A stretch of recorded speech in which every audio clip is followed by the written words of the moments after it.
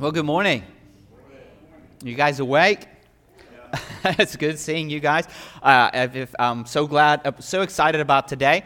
As we're wrapping up the book of Acts, we've been in the book of Acts for 39 weeks, and so I hope that you've enjoyed the series. And then, God willing, next Sunday, we're going to start a new 4-week series through the book of Nahum, as we're going to talk about God's goodness and comfort, and also on the other side about God's judgment and God's wrath. So let's look at, if you have your Bibles, let's get into the Word. Let's look at Acts chapter 28, verse 17, as we're wrapping up our series through the book of Acts. So last week, in the last leg of the trip of Paul traveling from Caesarea all the way to Rome, he's now in the last final stretch of his trip from Malta to Rome. And really what we see is just God's faithfulness to his word. After Paul has traveled for 2.5 years, he finally made it to Rome just as God said. And then on top of it, we also see Paul's faithfulness to the mission of Christ, how he made the most of his time, and he made Christ known effectively wherever he could, regardless of his circumstances.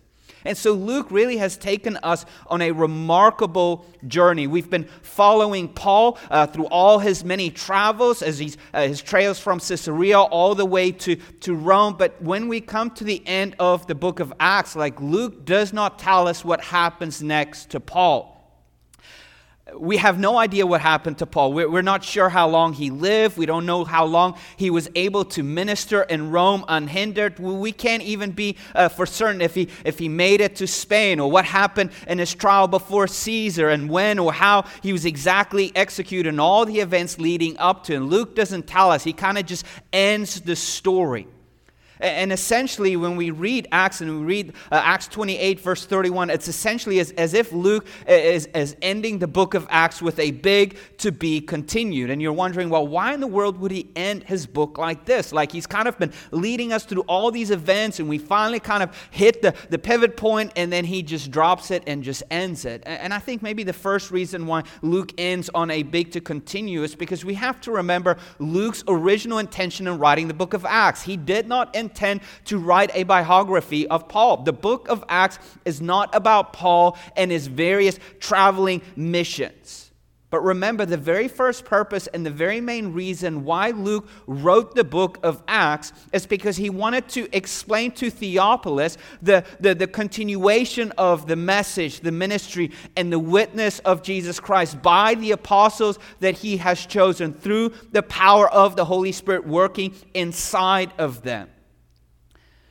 He sets out to describe for us this unstoppable progress of how the gospel is advanced from Jerusalem to Rome to the very ends of the earth. And he kind of ends with this idea of how the gospel is being proclaimed about the mighty king in mighty Rome.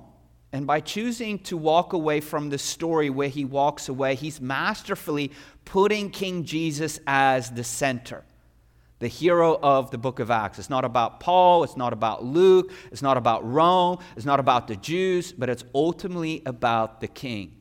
And his name is King Jesus. And so today, as we wrap up the book of Acts and we come to the end of it, we're going to see how Paul keeps on proclaiming the gospel of Jesus Christ. And even though the Jews reject him, he continues to keep proclaiming the gospel and continues to spread the gospel throughout the Roman Empire. And really my hope for us today, especially in today's culture, we live in an age of skepticism. I just want us to look at Acts at the end and just kind of marvel at the unstoppable force of the gospel.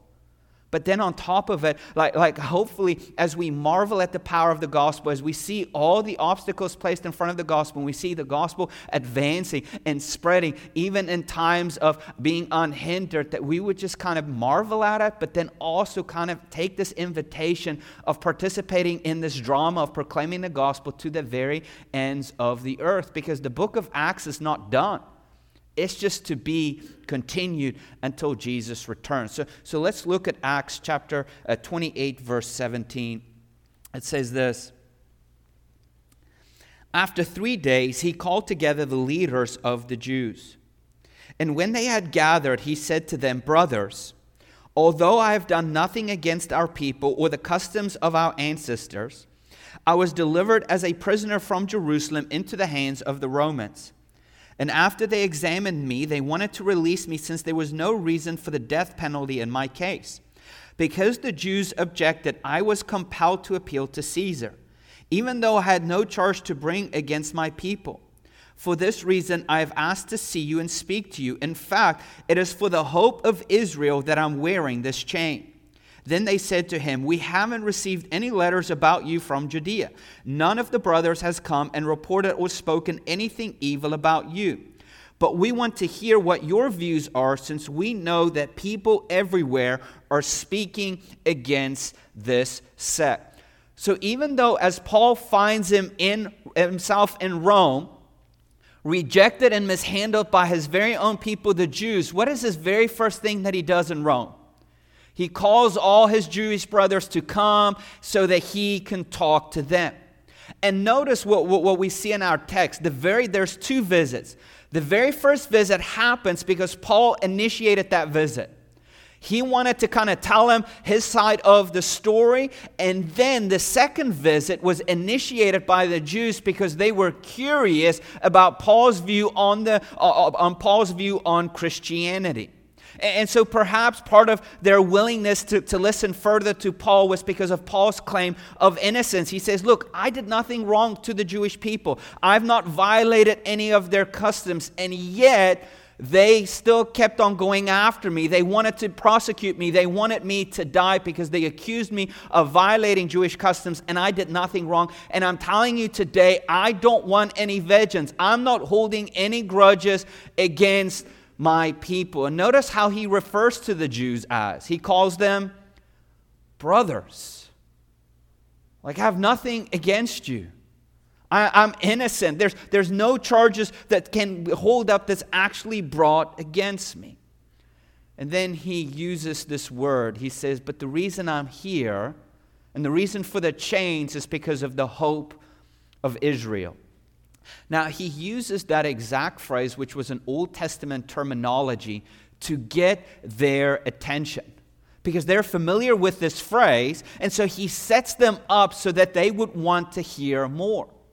And so notice how the Jews respond to this phrase. Two ways they respond to Paul speaking. The very first thing is they claim ignorance of Paul's case. Basically, they're saying, look, we haven't heard anything. And maybe they haven't heard anything. Maybe because Paul traveled so early in the season that the Jews weren't able to send somebody ahead of Paul to go to Rome to report to all the other Jews of who Paul is and warn them against Paul. Or maybe the Jewish leaders decided, look, technically we don't have any case against him. There's no way that this case is going to stand up in the court of law with the Romans. So let's not even send a prosecutor. Let's just consider it's done. He's out of Jerusalem. He's now in Rome, and it's their problem. And so they claim innocence, ignorance. We haven't heard anything.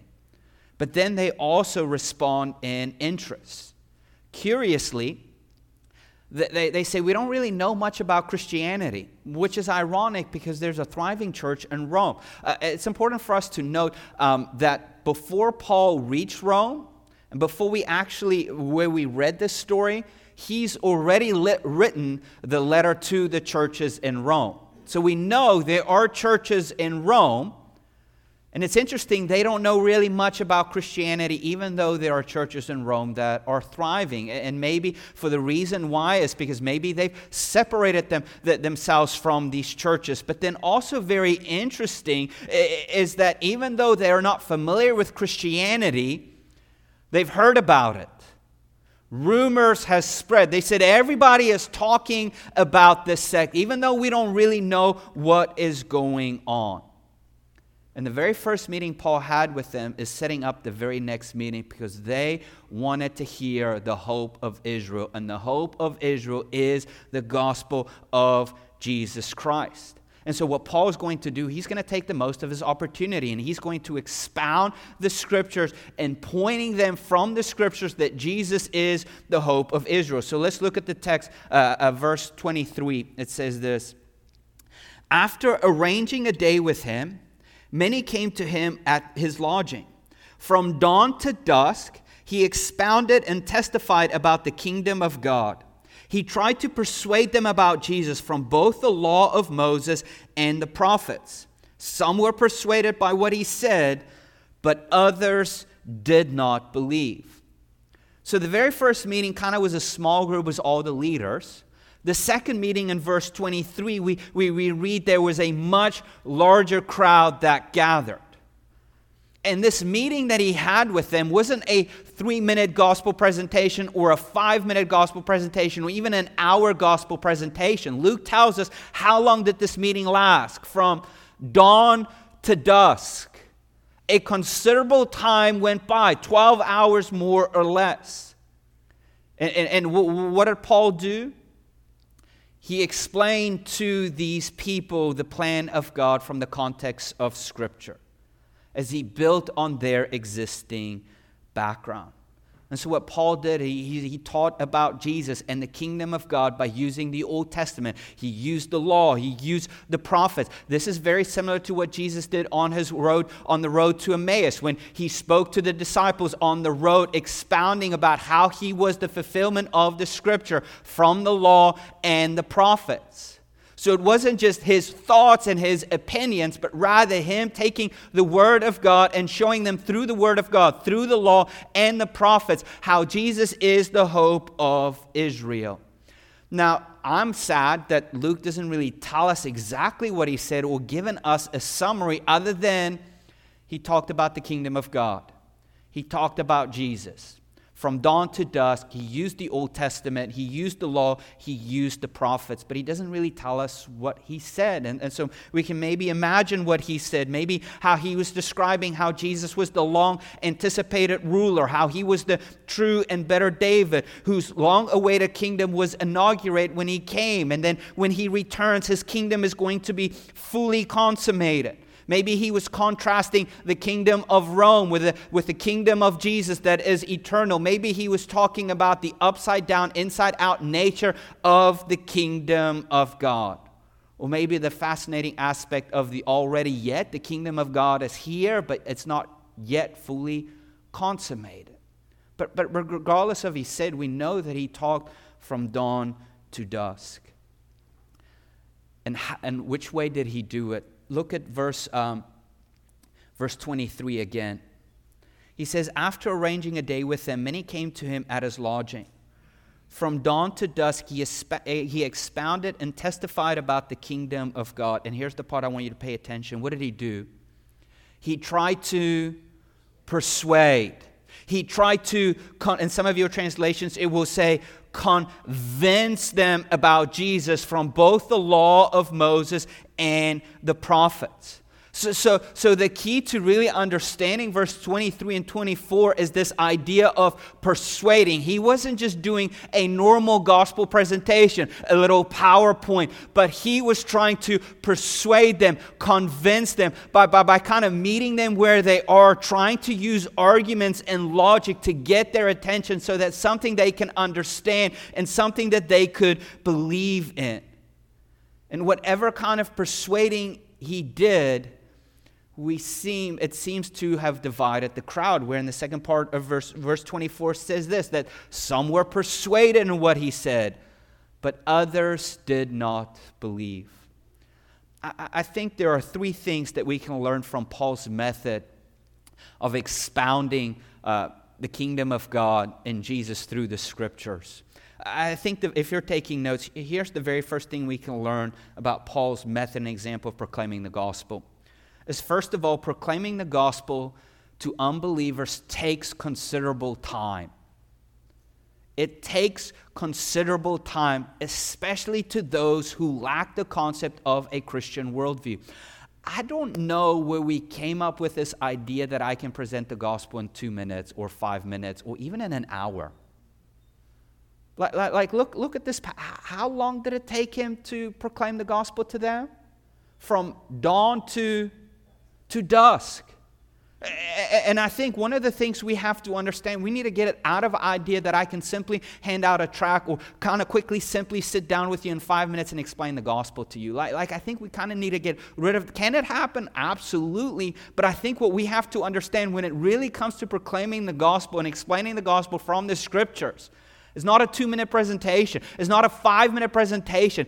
It takes considerable time, especially to those who have no concept of a Christian worldview. We see Paul doing it from dawn to dusk. We see even Jesus doing it with his disciples. How long did he have to explain the gospel to them? Even after his resurrection, before his ascension, the entire day he proclaimed the word of God to them, showing them how he was the fulfillment of Scripture. And since it takes considerable time to present the gospel and explain it from Scripture, we must be willing to put in the difficult work.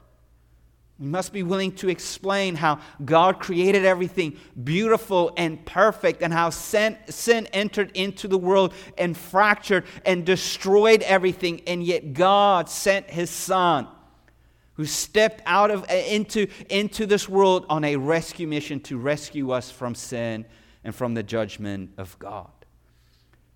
And we have to explain it. And I think what makes the gospel, proclaiming the gospel, more difficult today, especially in our time, and why it takes so much more energy today, is because people have no concept of right from wrong, of sin, of who God is, or even the existence of God. And this is where we have to be willing to put in the hard work. We have to be willing to even start from the scratch, to build around this framework of who God is and what God has done, and take our time in explaining that to them. We must be patient and willing to do the work. I think the second thing we can learn is this, is that proclaiming the gospel, not by just simply memorizing it, by expounding the Scriptures. How do we proclaim the gospel? By expounding the Scriptures, by using the very Word of God and pointing people to the hero of Scripture. Like, if you want to be faithful in proclaiming the gospel, use the Word of God, the whole Word of God, and show them how Jesus is the hero of the story. Again, what did Paul do? What does verse 23 tell us? He expounded, testified about the kingdom of God, trying to persuade them about Jesus. And what did he use? The law and the prophets. Basically, he used the entire Old Testament. We see Jesus doing this. And what did Jesus use? He used the Scriptures. And so if we have to proclaim the gospel by using the Scriptures and pointing people to the hero of the Scripture, what does that mean for us? We need to know what? We need to know the Scriptures. We need to know how all of the Scriptures point to Jesus Christ. We need to be able to take the law of Moses and show them how it points to Jesus Christ. We need to be able to take the prophets and show them how it points to Jesus Christ. And I find it really ironic in an age where we kind of want to distance ourselves from the Old Testament just because it's not very palatable for many people. And yet, what Scripture did Paul use? What Scripture did Jesus use? They used the Old Testament. Well, when Paul says in 2 Timothy chapter 3, verse 16 to 17, when he says, all Scripture is inspired by God and is profitable for teaching, for rebuking, for correcting, for training in righteousness, so that the man of God may be complete, equipped for every good work. What Scripture was he talking about? The Old Testament. He wasn't talking about the New Testament. And so I think we're doing ourselves an injustice of separating ourselves from the old just because people can't handle it. It's like you're missing more than half the story. First of all, you're missing God's beautiful creation. You're missing the destruction of sin. You're missing the faithfulness of God of promising a Messiah and a Savior to come and to make all things new. And so we have to be committed to the Word of God. We have to know it. We have to understand it. And we have to be able to point people to Jesus throughout every Scripture. And it starts with our lives, and it starts in our homes and among our workplaces in our communities. And so my question is, if you are a Christian, maybe for how long can you take the Word of God, Old Testament, New Testament, every book of the Bible, and show your children, or show your husband, or show your wife, or show your parents, or show your neighbors how it points to Jesus and how He's the hero of the story? The third thing we can learn is this. Not only does proclaiming the gospel take time, and we have to use Scripture in showing them that Jesus is the hero of the story, but the third thing we can learn is this: as we expound the gospel to others, it's more than just transferring information. Like, again, look at this. This word persuading is a very important word. It's like Paul wasn't just like, okay, here's my PowerPoint, slide 1, slide 2, slide 3, slide 4. Any questions? No. From his heart and with tears, he was trying to persuade them because he understood what was at stake: eternal life or eternal damnation. As he was trying to persuade the Jews to submit to the only King, and His name is Jesus. And so this is what we have to understand when it comes to proclaiming the gospel. It's not just transferring information. It's from our hearts as we're trying to persuade, because we know what is at stake. And look at how the Jews responded to Paul's preaching. Look at verse 25. It says, disagreeing among themselves, they began to leave after Paul made one statement. The Holy Spirit was right in saying to your ancestors through the prophet Isaiah when he said, go to these people and say, you will always be listening but never understanding. You'll always be looking but never perceiving. For the hearts of these people have grown callous. Their ears are hard of hearing, and they have shut their eyes. Otherwise they might see with their eyes and hear with their ears, understand with their heart and turn, and I would heal them. Therefore, let it be known to you that this salvation of God has been sent to the Gentiles. They will listen. And so the Jews, after hearing Paul's word, they disagreed among themselves and they began to leave after Paul made this statement, really quoting Isaiah chapter 6, verse 9 to 10. And notice how Paul referred to them. In the very first part, in verse 17, what did he call the Jews? Look at verse 17. He called them brothers. Okay? He related to them. Okay? But look at verse 25. What does he call the Jews? He says to them, he didn't call them brothers, but he says, whose ancestors?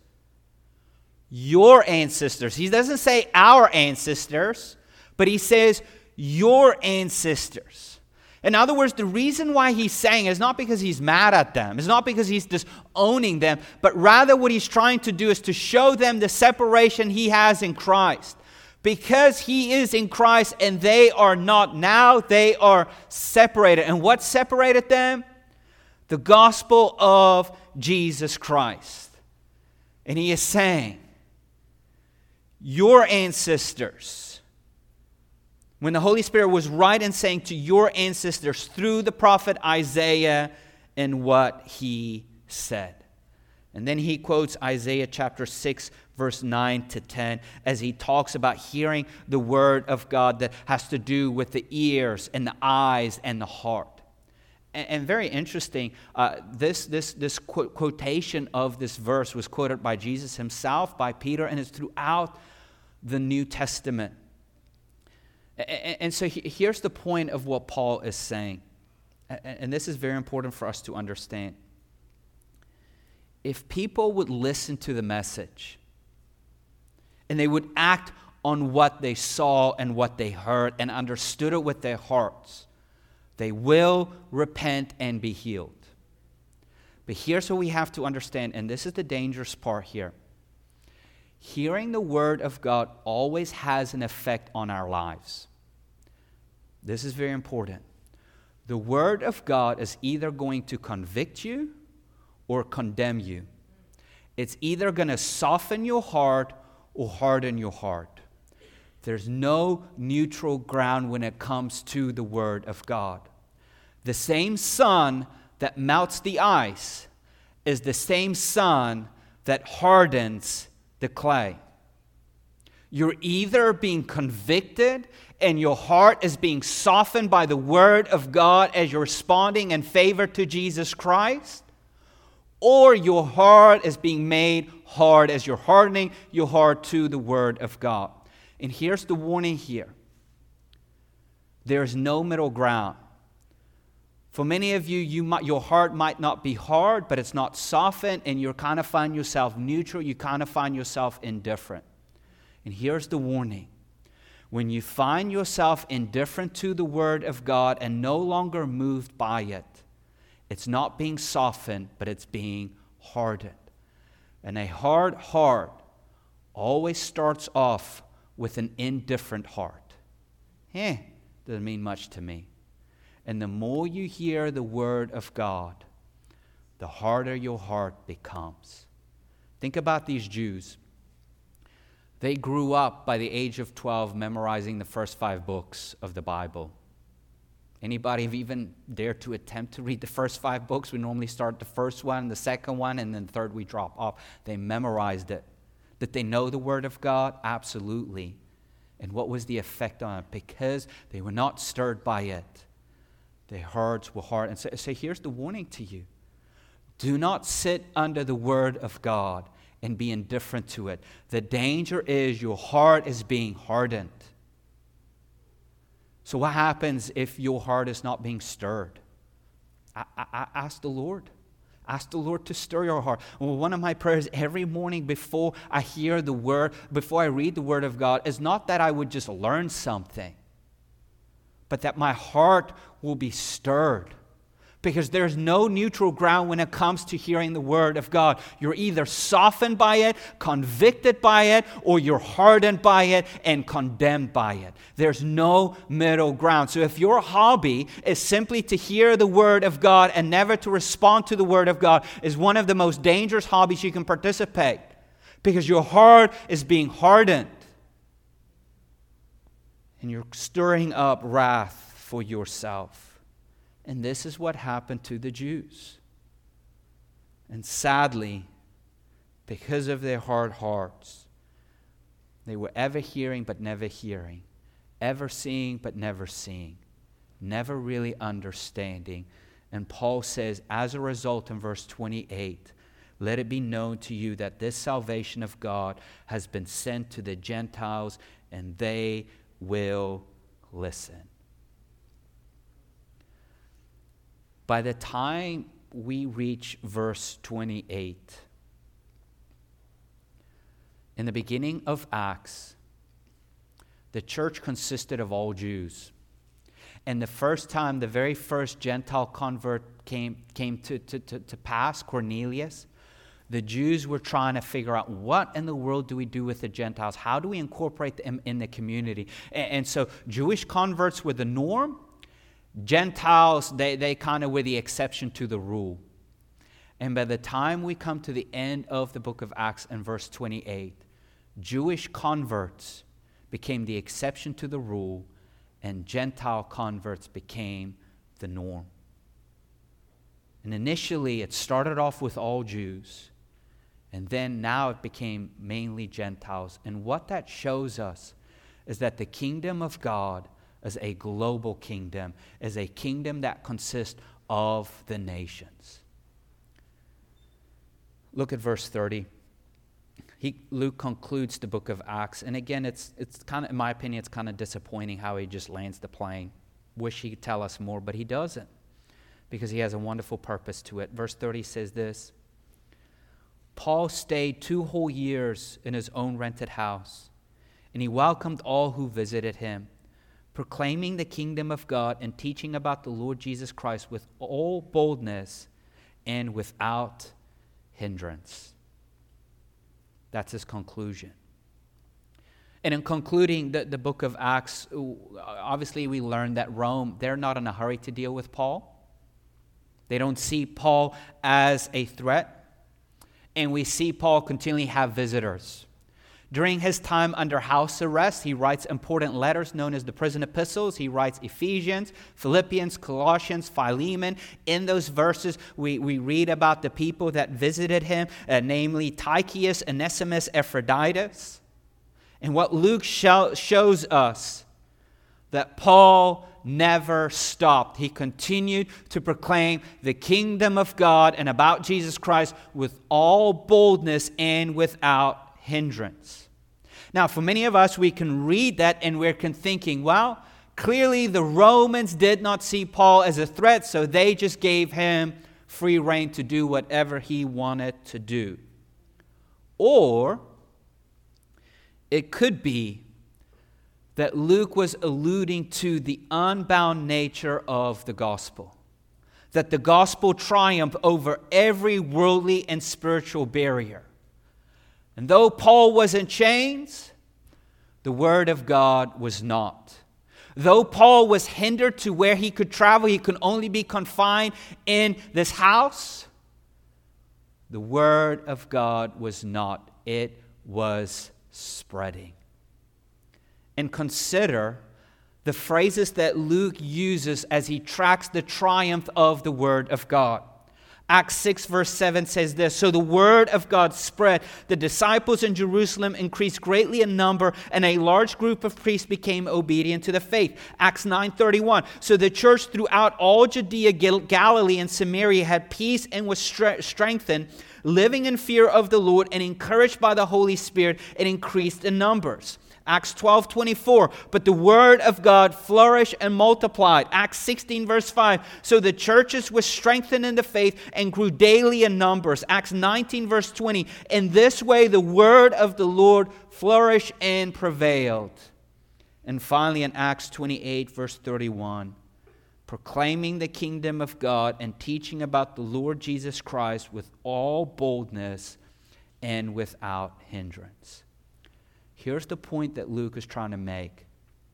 From chapter 1 to chapter 28, marvel at the unstoppable power of the gospel. Just think about this. How the gospel started with 123 rejects in Jerusalem. That really was an insignificant city. No one really cared about Jerusalem. Only the Jews did. And now the gospel made it to Rome. And 2,000 years, almost 2,000 years later, guess what's happening to the gospel? It's still being proclaimed. Anybody, is Rome still alive? No, it's a tourist site. You can pay tons of money to see ruins. Is the gospel in ruins? No. It has prevailed. This is the point that Luke is trying to make to us. Marvel at it. So here's our application. I'm going to give you two applications, and this is going to cover the entire book of Acts. The first application is this. It's easy to fall into the trap that the gospel has no more power. So our very first application is this: let us not doubt the power of the gospel. It's easy for us to doubt the power of the gospel, especially today. We live in an age of skepticism. We live in an age of moral decline.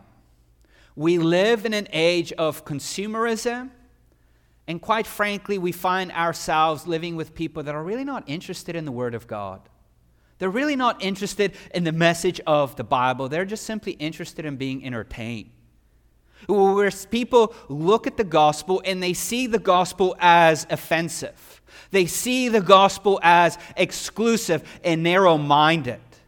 And there's even some people that saying, you know what, maybe we should kind of dress up the gospel to make it more appealing to our culture. Maybe we need to alter it a little bit to kind of take the offensiveness out of it, to kind of address our very progressive culture and make it a little bit more inclusive.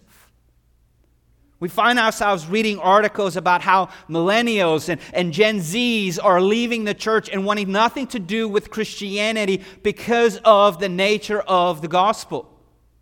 They want something that is a little bit more inclusive, that kind of takes all the world religions and unites them together. And we read articles about how the church is dying and the church needs to redefine itself and needs to alter its message. Here's what I'm telling you this morning. Don't buy into this propaganda. Seriously. Do not buy into this propaganda. The gospel does not have to be altered. Yes, the gospel is very exclusive. Yes, the gospel is very foolish. Yes, the gospel is very offensive. But what does Paul say? The gospel is foolish to those who are perishing, but to us who are being saved, it is the power of God. You're like, how can you stand with such confidence proclaiming it? We just read an entire book about the prevailing power of the gospel. Throw persecution in, it keeps on going.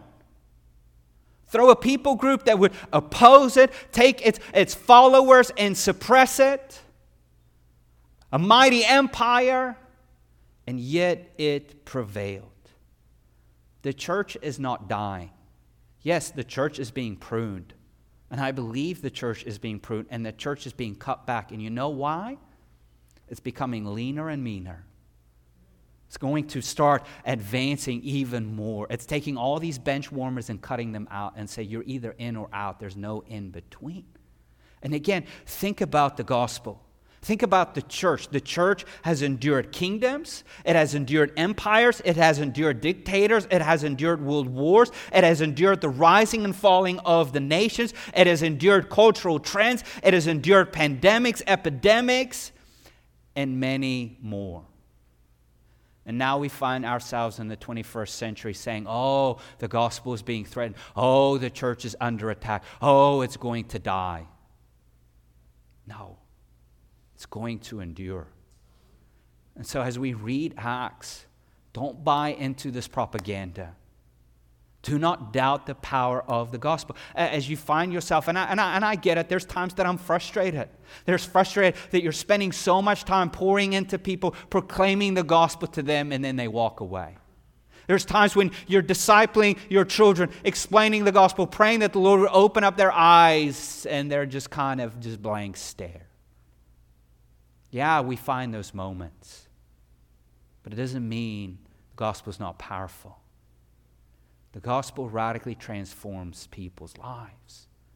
And we claim, we hold on to it, we cling to it, and we've seen the evidence of it.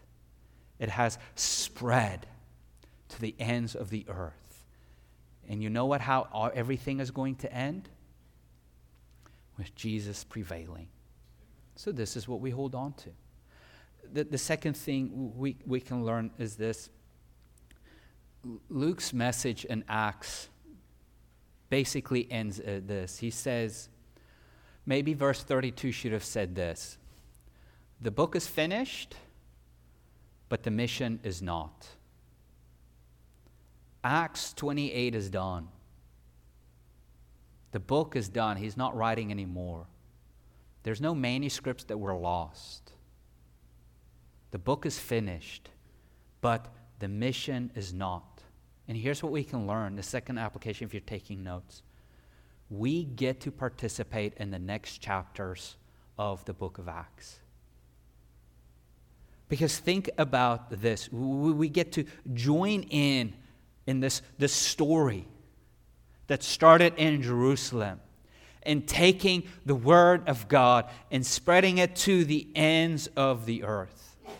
And until we see King Jesus, the mission is not over. So what does that mean for us? It means we keep on fighting the good fight. It means we keep on running the race. It means we keep on enduring, fixing our eyes on Christ. Knowing there is going to come an end to this mission. But for right now, the mission is not over yet. And it's not that you have to participate. You get to participate. The Lord is inviting you in to participate in this great mission that started almost 2,000 years ago. And one day when it's all over and you get to be in His presence, you're going to be with saints from the many generations, from every tribe and every tongue, among the redeemed, worshiping the King of all kings, talking about how His name was glorified and our lives have been transformed. And this is what you get to participate in. There's a sense among millennials and Gen Zs that want something way bigger than them. Yeah? It's the gospel of Jesus Christ. It's way bigger than you. It's long-lasting and enduring. And even under the attacks, and even under all the attempts to alterate it, it will never be altered. It will endure. And this, as we get to the table, this is what this table reminds us of. This table reminds us of the enduring power of the gospel, where men and women from every generation, from all over the world, are gathering and sitting at the same table, proclaiming the death of Jesus Christ. As they're eating the bread that represents His body, as they're drinking the blood, the cup that represents His blood, in remembrance of who Jesus is and what Jesus has done. But it also gives us a glimmer of hope. Because this is not the real table. This is a shadow. This is an imitation of what the real table, the great wedding feast, is going to look like. And so as we eat to remember of what Christ has done in the past, we also eat to remember of what Christ is going to do in the future to make all things new. And as we eat and we drink, we get to participate. We get to marvel at the fact that we are brothers and sisters in Christ. We are participants, heirs to the kingdom of God with the mission of advancing the kingdom. And so let me pray for us, and we're going to distribute these elements. And what I want you to do is to use this time to remember and reflect on the power of the gospel. Like think about how Jesus has transformed your life. Think about who you were before Christ. Think about who you are now in Christ. Think about how His body was broken for you. His blood was shed for you. But then also think about the great wedding feast that's waiting, where we will be sitting in the presence of our King, eating and drinking and feasting and celebrating, where the presence of sin will be no more and the mission is over. Let me pray for us. Our Heavenly Father, we thank You for Your word. I thank You for the unstoppable power of the gospel that has the ability to take the worst of sinners, the biggest of enemies, the vilest of the vilest, and radically transform them as You've redeemed them, as You've reconciled them, as You've brought them into Your family. And Lord, You've taken us, enemies of God, children of wrath, rebels, and You have redeemed us and You have reconciled us, and You've brought us into Your kingdom, and You've made us sons and daughters, and we get to participate in Your kingdom as heirs to the kingdom. And so Lord, I pray that as we get ready to sit at the table, I pray that as people heard the word, that it would convict them, that it would stir their hearts and their affections for You. May the reality of the gospel set deep root as they think about how You've saved them and what You've saved them from, and how You've transformed them and how You've changed them. Lord, I pray that as we meditate upon the future, that cause in us a longing and a hope, especially when times are difficult. The victory that has been won and the victory that is coming. So speak to us now as we get to sit at this table and feast. We ask this in Jesus' name. Amen. Our Heavenly Father, we thank you for your incredible mercy and grace in our lives. We thank you for your body that was broken for us, your blood that was shed for us, how you died in our place, how you've redeemed us and reconciled us, and you have set us free from the bondages of sin. You've transferred us out of darkness into your light. You've taken us as enemies, and you've made us sons and daughters.